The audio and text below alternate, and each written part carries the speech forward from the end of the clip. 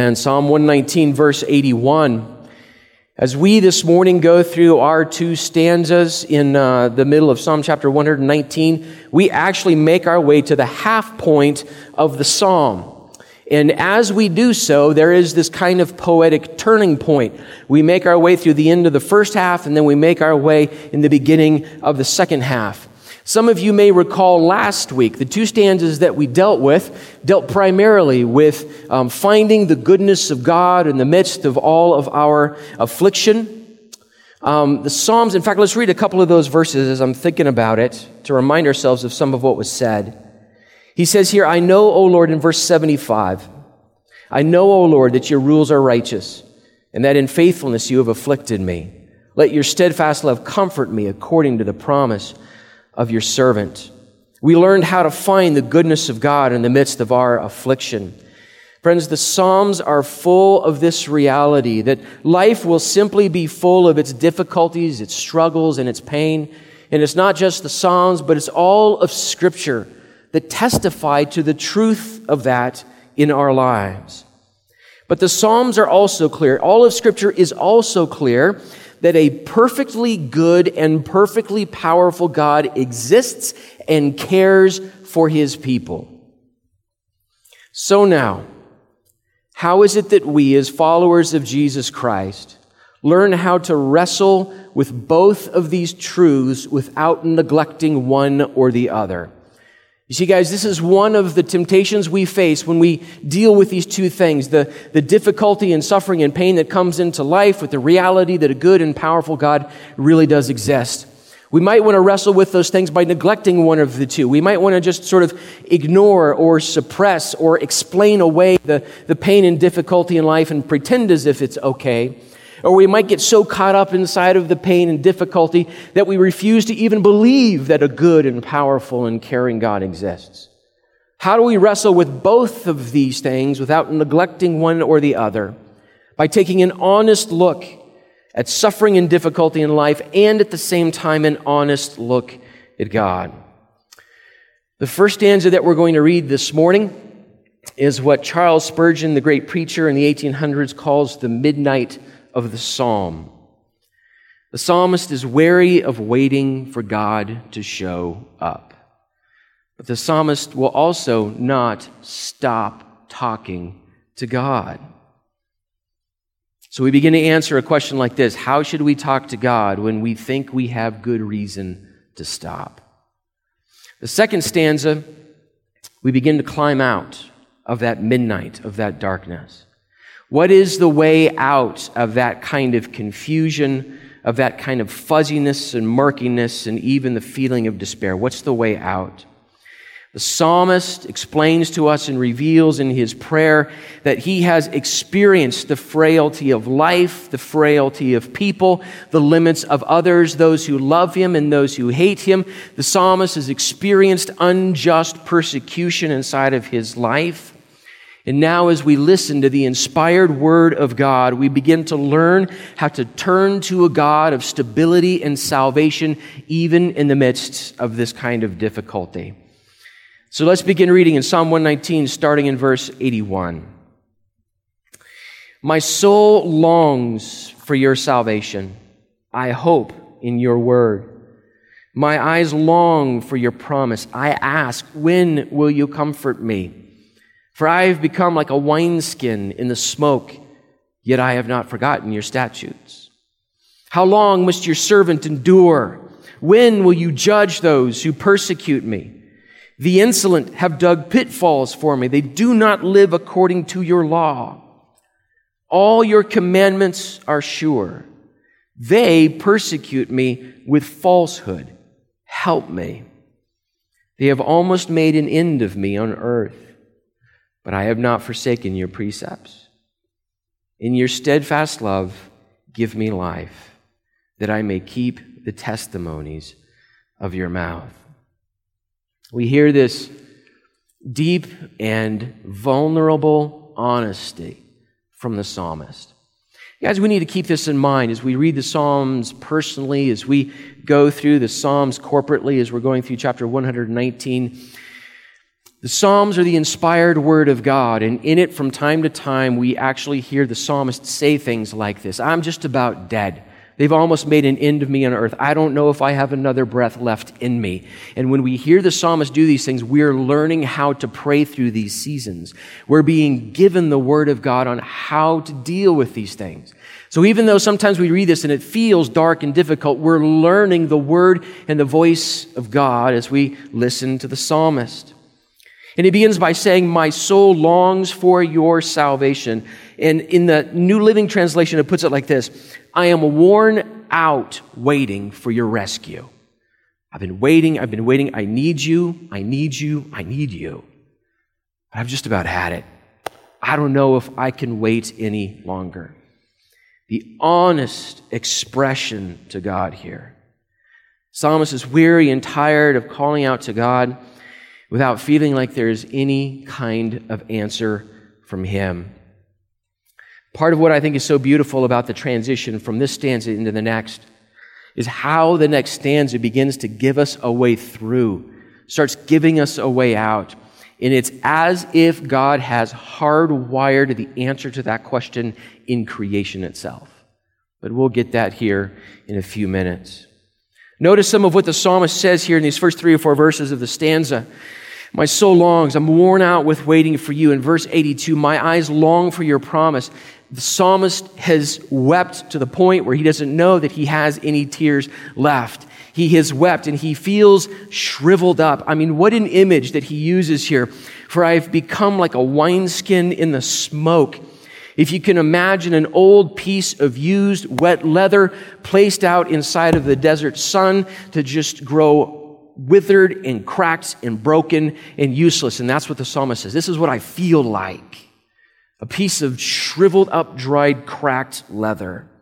He needs judgment poured out on those who have done him harm. How long must your servant endure? When will you finally get around to judging those who persecute me? This isn't the only time in the Psalms when David or one of the other psalmists says something like this.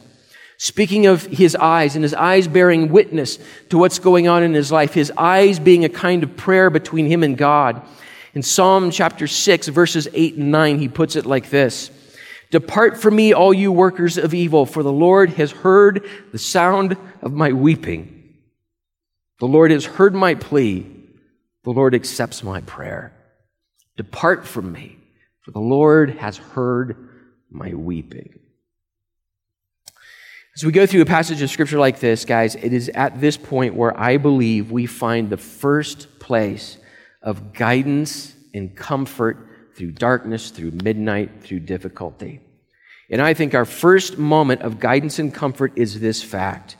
What we have in this passage of Scripture is a devoted follower of God who is loved by God, who is experiencing deep trouble, and is talking with God. Let me say that again, because I think in that witness, I find guidance and encouragement. We have someone here who is a devoted follower of God. Not perfect, but a devoted follower of God. Someone who is actually perfectly loved by God. Someone who really is actually going through distress and difficulty. And then fourthly, someone who refuses to stop talking to God. That, to me, is a powerful combination in this passage of Scripture. Here's part of what I think is so powerful about this kind of combination.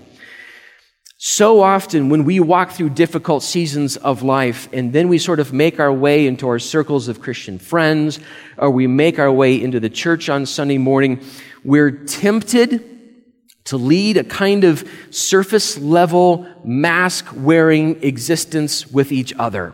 We sort of walk in, how are you doing? I'm doing great. How are you doing? I am doing great. Things are wonderful, magnificent, great. Let's sit down and have a good morning, and let's go back to everything that's great when we walk out of here on the other side. We're tempted to lead that kind of surface life, when in fact, friends, so often of what the body of Christ is designed to do is to help us deal with seasons of life that are like this with each other, right? But we're tempted to sort of skim along the surface. It's really important as we walk through hard seasons in life that we find mature brothers and sisters in Christ to be open and honest with so that we can do these things well and faithfully. But we're tempted sometimes to just kind of wear the mask and let it go and lead a surface life. Now, on the flip side of that, I find this fascinating all the time. Now, we know, if we think about that for a little while and we sort of process that, we know that that's actually a really shallow way sometimes of dealing with the realities of life and what life can do to us. But it also turns out that oftentimes, just all kinds of people and Christians and followers of Jesus Christ, we're drawn to church contexts where we are told everything is going to be okay. We're actually drawn to the context that says all you have to do is this kind of spiritual formula and all of the blessings will overflow tomorrow. That's all you have to do and everything is going to be just fine. We know that's shallow, but we're drawn to it. Here's part of the brilliance and the power of the psalmist is he drives us down a completely different path where you and I can take an honest look at whatever it is that is struggle and pain and difficulty, and simultaneously take an honest look at who God is and what God is doing without neglecting one or the other. It's part of the genius of the Psalms. You see, the psalmist is actually giving us permission to pray this prayer. I am tired of waiting for you to show up. He gives us permission to pray that prayer. He gives us language for prayer like this. When will those who have done me harm finally find justice and judgment? We're given permission, we're given language. But here's a couple of important things about how the psalmist teaches us to pray these things. And the first is this. The psalmist prays honest prayers while avoiding control over God or just ignoring Him altogether. And here's what I mean by that. Everything the psalmist says is honest and absolute, and he's laying these things at God's feet, but they're all in the form of questions. How long, O Lord? How long, O Lord? How long, O Lord? I believe that's a different prayer than praying, God, if my enemies are not dead by Tuesday afternoon, I'm out. Right? How many times have we sort of come up against that prayer or prayed that prayer? If you haven't done what I need you to do by, this time, I'm over. It's not what the psalmist does. So he's able to pray honestly without trying to exert control over the sovereignty of his good God. So instead of demands, he questions and he pleads. The need is clear, but the hope is just as clear. My soul longs for your salvation. I hope in your word. Here's part of the reality of a season like this for us. In a time like this one, the need is felt and the hope is declared. Okay, the need is felt, but the hope is declared. I'm experiencing the need. I can explain in profound and ugly detail what the need is. I don't yet feel the hope, but I will declare it. I have experience over here with my need, but I will declare my hope, right? And so he's able to express both. So he says, even in the difficulty of this stanza, he still has hope in the Word of God. I hope in your word in verse 81. He refuses to forget the statutes of the Lord. I will not forsake your statutes, he says. He even knows that the commandments of God are ever reliable. In verse 86, your commandments are sure. So in the midst of all that he feels, he's declaring what is true about the Word of God. So this is how he prays. But then again, because this is Psalm 119, we're constantly driven toward the Word of God and the power and the effectiveness of what the Word of God is like inside of our lives. If we're going to pray these prayers with the psalmists, friends, it's critical to get to know the Word of God and how to trust it. I mean, to actually know it, to actually read it, actually learn what it says. Not act as if I know what it says, but never having read the Word. Not to act as if I have read it all, but it's been 6 or 8, 9, 10, 12, 13 months since I've cracked open my Bible. And what exactly do we hope if we pray the prayer in verse 81? Right? I'm worn out with waiting for your rescue, God, but I have hoped in your word. In what exactly are we hoping? What exactly are we refusing to forget if we agree with David in verse 87? What exactly are we refusing to forget? Guys, the point is this: if we are ignorant of what the Word actually says about God and with what life with God is like, then these prayers just won't do us any good. I would encourage you, if you're looking for something to do with your Bible study this week, or maybe something new, maybe something you haven't done in a while, I would encourage you as you go through God's Word that you start making a list of the kinds of passages of Scripture that speak to the character and the nature and the work of God. If you highlight in your Bible, highlight them. If you journal, write these things down and just begin a list of the passages that speak to who God is. And in that thing, we start to find hope. Those are the things that we say, I will not forget them even in my darkest hour. A few passages that are like that. And as I was compiling these, we could have gone on all day, but here are a handful. We read one last week, Psalm 119, verse 68. You are good and you do good. You are good and you do good. You may not know it or not, but you have now memorized some scripture because you can say that. You are good and you do good. Psalm chapter 23, verse 1, a passage most of us probably have rolling around somewhere in the backs of our heads. The Lord is my shepherd, I shall not want. I don't need anything else, for God will guide me.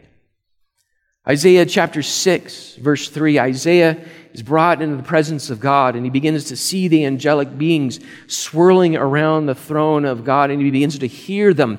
And as their voices come clear, here's what he says, what he hears the angels say about God. Holy, holy, holy is the Lord of hosts.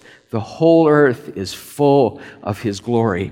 Friends, that's not a moment at which the nation of Israel was ruling over all of the planet, and so the whole earth is filled with the glory of God. That was a low ebb of the people of God, when it didn't feel like He was anywhere, and the prophet is taken into the presence of God so that he could see reality. And reality was the whole earth is full of the glory of God. I will hope in your word. I refuse to forget the precepts of God. Another beautiful passage about who God is and what God has done for us that I don't want to forget and in which I can place hope. 1 Peter chapter 1, verse 3. Blessed be the God and Father of our Lord Jesus Christ. According to His great mercy, He has caused us to be born again to a living hope. This is the passage, by the way, that gave this church its name. Born again to a living hope through the resurrection of Jesus Christ from the dead. What great news. And I can put my hope in that. Colossians chapter 1, verse 16, speaking of Jesus Christ, says this, for by Him all things were created, in heaven and on earth, visible and invisible, whether thrones or dominions or rulers or authorities, all things were created through Him and for Him. Hang on to this concept here for a few minutes about the connection between creation and our Lord and Savior, Jesus Christ. Am I reading the Word of God? Am I letting the Word of God soak itself inside of my heart and my mind and making its difference inside of me?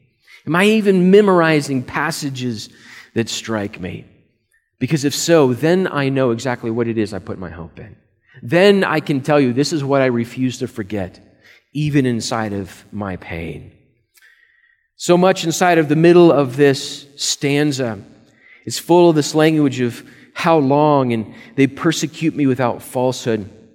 Verse 84, how long must your servant endure?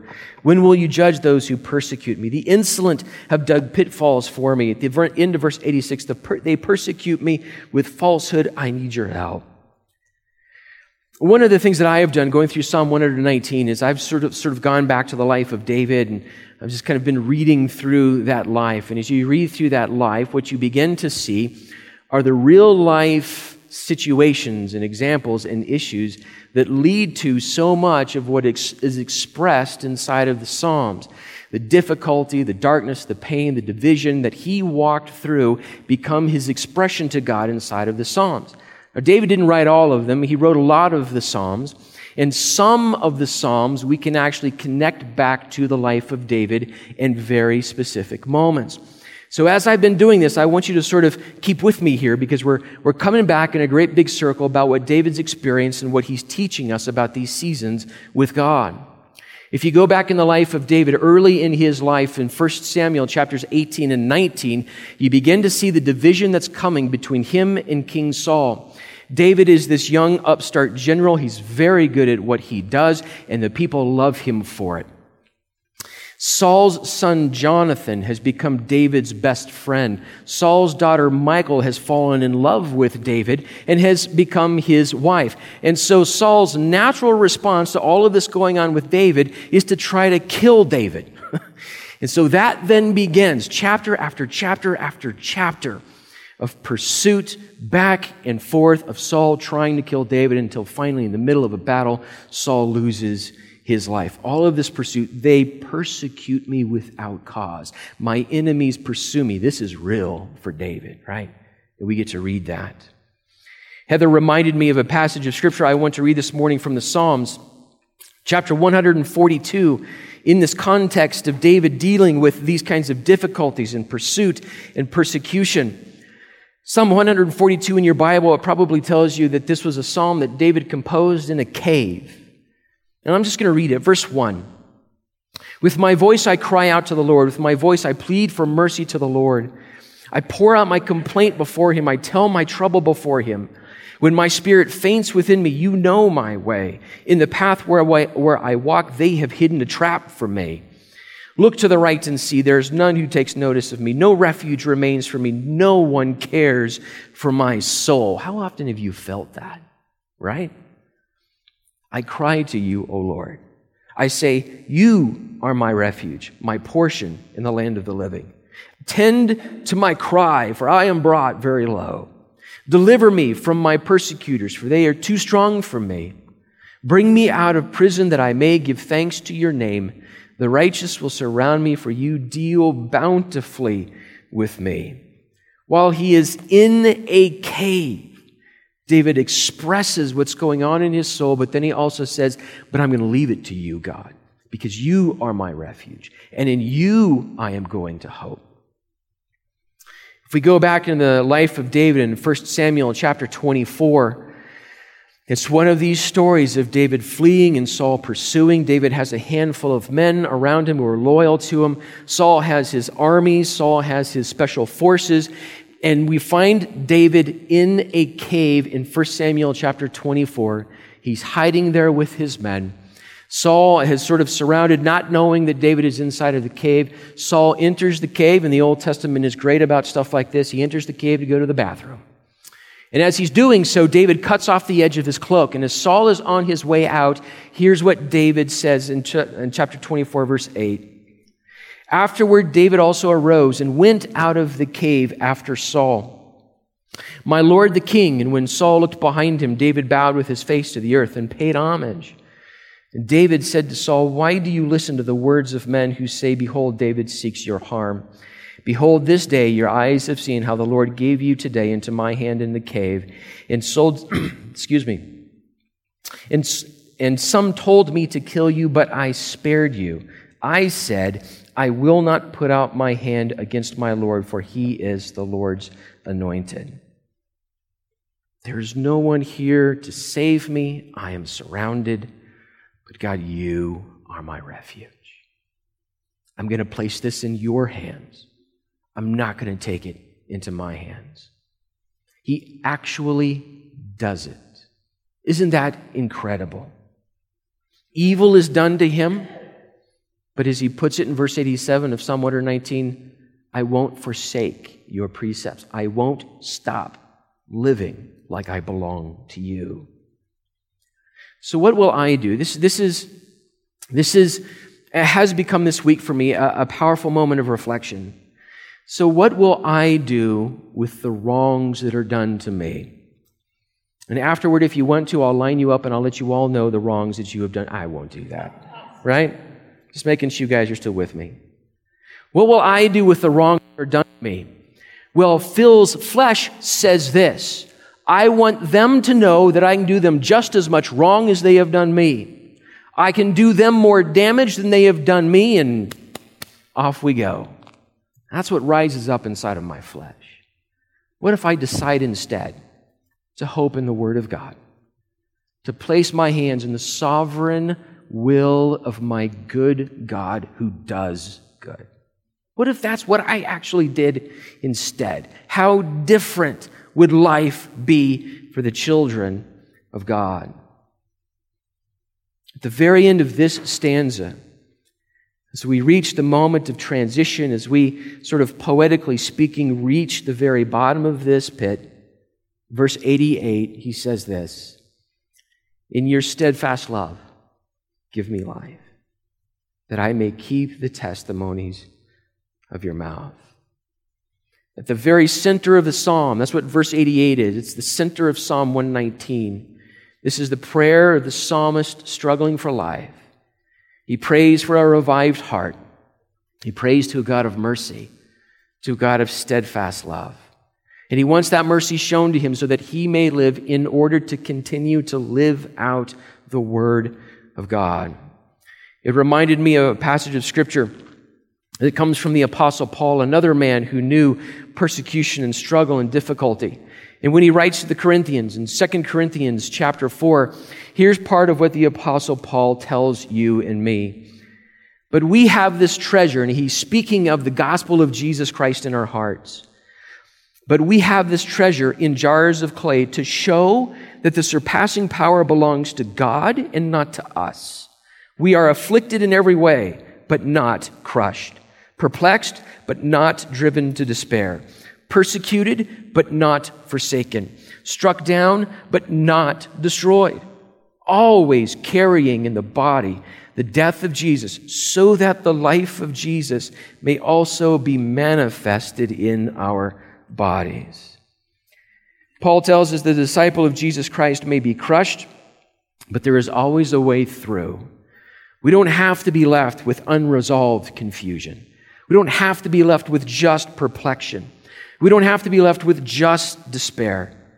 Because we are never left alone by God to be utterly destroyed. And guys, because the God of the Bible exists, this God really does exist. He is powerful and He cares for us. Our pain does not have to be the end of the story.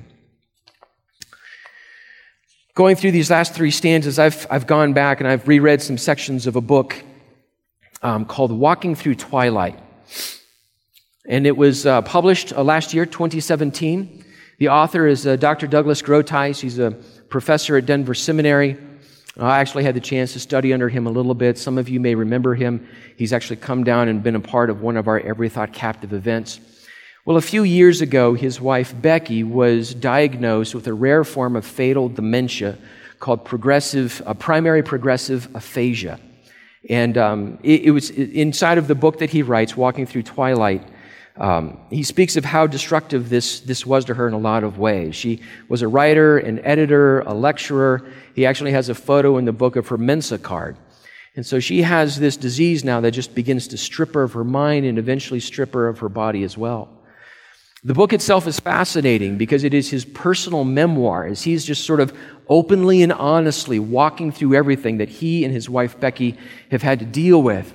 So it's not just personal memoir. He then also does some theological reflection, some philosophical reflection as someone who's trying to remain faithful to God through this season where his life is just being torn to shreds. And as it turns out, Becky passed away about 3 days ago. But here's some of what Dr. Groothuis says inside of this book.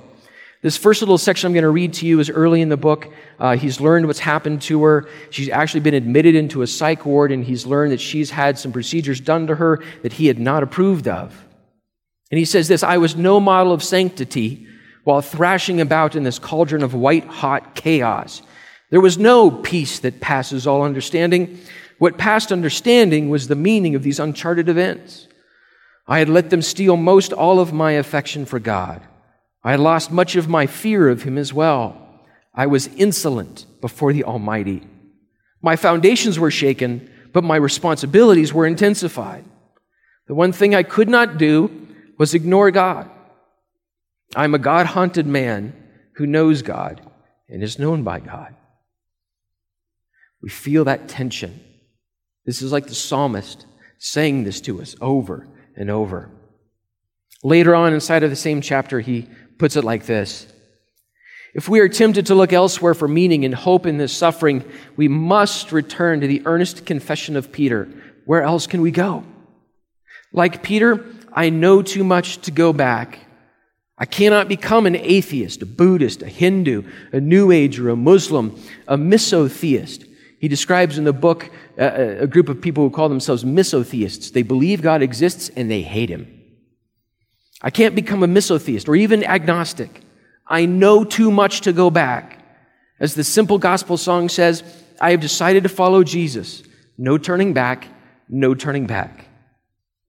I cannot leave Jesus permanently. My trust waxes and wanes, but unlike the routine of the tides, it's unpredictable. Unlike Peter, I have not denied Jesus before others, but like a fool, I have told God off in the presence of another. When I am outraged at God, I try to think of God in Christ hanging on a cross for me. This sometimes brings me back to theological and psychological sanity, if not sanctity. I must work with what I have and seek more as I walk through an ever-darkening twilight. The best way to be angry at God is on your knees,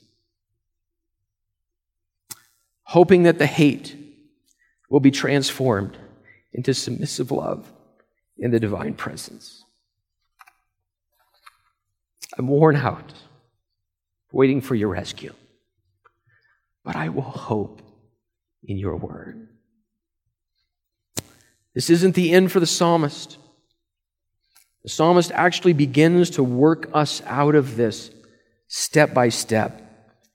And in verse 89, here's how it goes. Forever, O Lord, your word is firmly fixed in the heavens. Your faithfulness endures to all generations. You have established the earth, and it stands fast. By your appointment, they stand this day, for all things are your servants. If your law had not been my delight, I would have perished in my affliction. I will never forget your precepts, for by them you have given me life. I am yours. Save me, for I have sought your precepts. The wicked lie in wait to destroy me, but I consider your testimonies. I have seen a limit to all perfection, but your commandment is exceedingly broad. It might feel like a subtle point, but I have found it profound the more that I reflect on it. As the psalmist begins to make his way out, here's where he starts. Forever, O Lord, your word is firmly fixed in the heavens.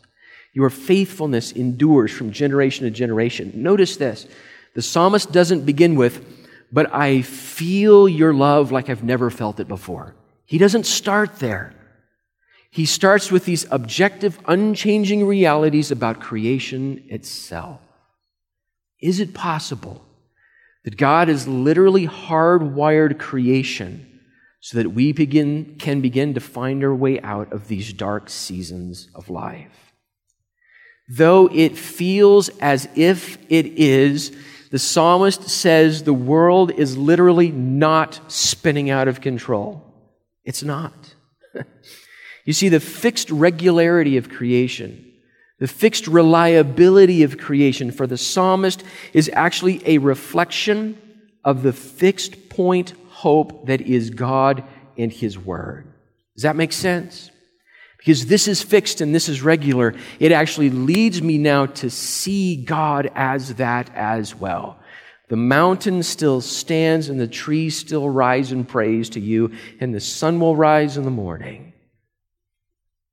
Your word, O Lord, is forever fixed in the heavens. God has established the earth, and it stands fast. You see, as far as Scripture is concerned, guys, and we see this all over, but especially in the Psalms and in wisdom literature, creation itself draws our attention to God. It even helps us understand the nature of God when our experience of Him is fuzzy and confused and difficult. When we think of those who have walked through difficult times with God, we think of the book of Job. And right in the middle of the book of Job, we have this great chapter, Job chapter 28, and it's all about how Job is wrestling with where he finds wisdom and where God has put wisdom. And here's part of what he says in Job 28, beginning in verse 23. God understands the way to it, and He knows its place. For He looks to the ends of the earth and the seas and everything under the heavens. When He gave to the wind its weight and apportioned the waters by measure, when He made a decree for the rain and a way for the lightning and the thunder, then He sought, meaning wisdom, and declared it. He established it and searched it out. And He said to man, behold, the fear of the Lord, that is wisdom, and to turn away from evil is understanding. Even in the midst of his darkness, he sees the wisdom and the goodness of God in the fixedness and the reliability of creation. As the psalmist puts it in chapter 119, there at the end of verse 91, for all things are your servants, all of creation serves the purposes of God. There's this great thing that C.S. Lewis says about us and our drive to science and how C.S. Lewis puts these things together. He says this: men became scientific because they expected law in nature, and they expected law in nature because they believed in a lawgiver. I can see this orderliness in creation because this is who God is. Forever, O Lord, your word is firmly fixed in the heavens. Your faithfulness endures to all generations. This is so important for us. These truths about God, these truths revealed inside of His Word, friends, they are not affected by how often human beings change their moral outlook from generation to generation. From culture to culture and generation to generation, what sometimes we call moral progress is exactly the opposite, but the psalmist can say, no matter what swirls around me, your faithfulness endures from generation to generation. How often has the church been told, you're just out of date, you're behind the times, you're regressive? How often are we told that some new point of view or political program is the only way now to view moral behavior and to disagree is to just hate people? In reality, there is only one direction for genuine moral progress to logically occur, and that is in the direction of the Word of God. God's Word endures. You and I stumble around it as if in the dark. We're in the dark. God's Word is the light. And because that is true, we can declare it even when we don't feel it, that the faithfulness and the mercy and the truth of God endures forever. As David puts it in Psalm 23, verse 4, even though I walk through the valley of the shadow of death, I will fear no evil, for you are with me, your rod and your staff. They actually comfort me. Isn't that cool? Verse 92, he says this, for if your law had not been my delight, I would have perished in my affliction. 8 times in Psalm 119, the psalmist says that the law of God is his delight. He will delight in the Word of God. This is the 8th. This is the last time he says this. You see, what he is doing is he's telling us, I have delighted in the Word of God, and I have gone through this darkness and persecution, and now I can tell you what the consequence is of delighting in the Word of God. I'm living in God. If I had not delighted in your Word, I would be done. I would be over. But he's showing us what the consequence is of delighting in the Word of God, even in our darkest times. He went to God and His Word in the midst of his struggle. He stuck with it. He found delight in it. He meditated in it. And now he can say, I did not perish. So he continues to say, and I will never forget your precepts. He now has even more reason to say so and even more experience to back up the power and the effectiveness of the Word of God. So his witness to God's Word is that it has given him life, not the death that he felt in his darkest hour. Then this magnificent phrase in verse 94, I am yours, save me. Would you just repeat that prayer after me? I am yours, save me. Say it one more time. I am yours, save me. See, there you've just memorized some more scripture. Turn that into prayer. You might even have to say that sometimes over and over and over. I am yours. Save me. This is this confident reliance in this kind of relationship that he knows that he has with his God. This relationship is not fickle. God is not deaf. God is not powerless. God's work is life inside of us, and it is good. So I can land on this confession, I am yours. And I can pray this prayer, save me. I've laid it all out before him. I've lifted up my questions and all of my pain and difficulty to him. And I have also recognized his awesome power and character. As we read and as Peter says, where else will I go? There's no place else for me to go. Only God has the means now to deal with me. Save me. I am yours. Save me.